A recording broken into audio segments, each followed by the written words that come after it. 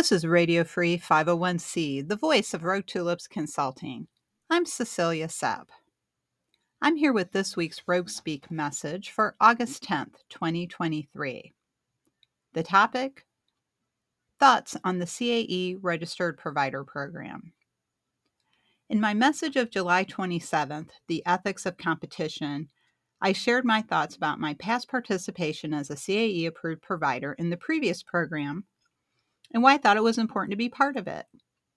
At the time I joined the previous CAE provider program, I was excited about the step towards requiring ethics education for CAEs.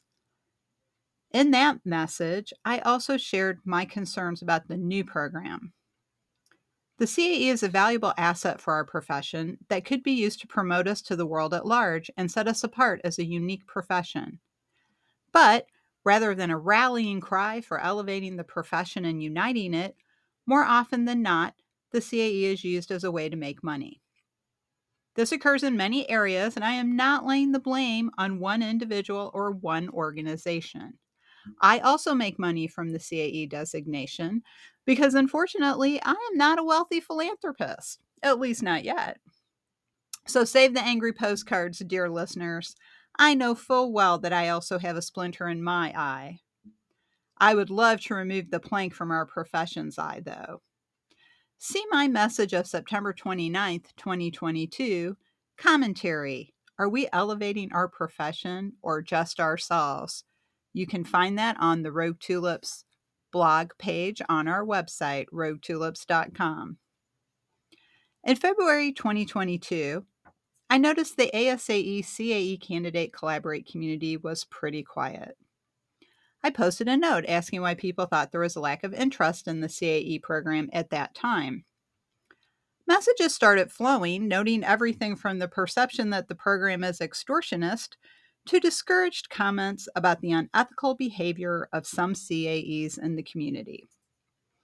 Our leaders, though, instead of responding to the perceptions that the CAE is just a racket or paying attention to the unethical behavior of professionals in our community, decided to focus on revamping a marketing program. Is marketing really a priority when our profession is drifting ever further into irrelevance? When we look at this new revamped marketing program, there are higher fees, longer wait times, and a group of yet unnamed volunteers to review the content. I can't decide if this is most similar to health insurance companies' procedures for reviewing claims or cable service from Comcast. Unfortunately, it looks like a toss-up at this point, with a lack of accurate information at the beginning and a surprise bill at the end: the higher fees. The messages we have received are that the CAE Commission is seeking to assert quality control. Okay, then why aren't there any rules or regulations about the content and how it is presented? Sure, they say as long as it relates to the CAE domains of practice, that's fine, but that doesn't guarantee quality. As far as I know, there is no auditing of the courses or the actual presentations.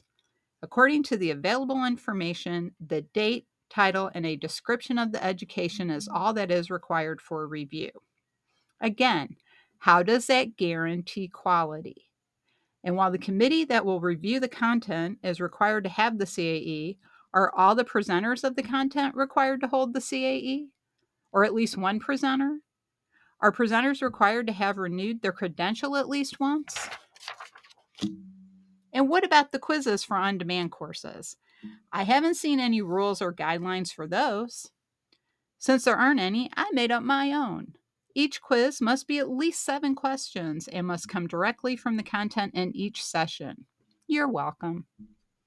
While I do charge fees for study groups and courses to help nonprofit management professionals prepare for an exam or earn continuing education hours, my commitment is to keep these fees as low as possible so that they are affordable for our colleagues. We deliver high quality and excellent service that includes one-to-one conversations and mentoring as needed. The mission of our education program is to make the nonprofit management profession better and stronger by supporting the individuals who practice our profession. It is not now, nor has it ever been, about making money. We emphasize ethics for the individual as well as ethics for the organization. Why? Because ethical, well-educated people make a difference. It has nothing to do with money and everything to do with what sort of profession we want to create now and in the future. We have a collective responsibility to hold ourselves accountable for what happens in our profession, what we accept, and what we ultimately become. This is Radio Free 501c for August 10th, 2023. I'm Cecilia Sepp.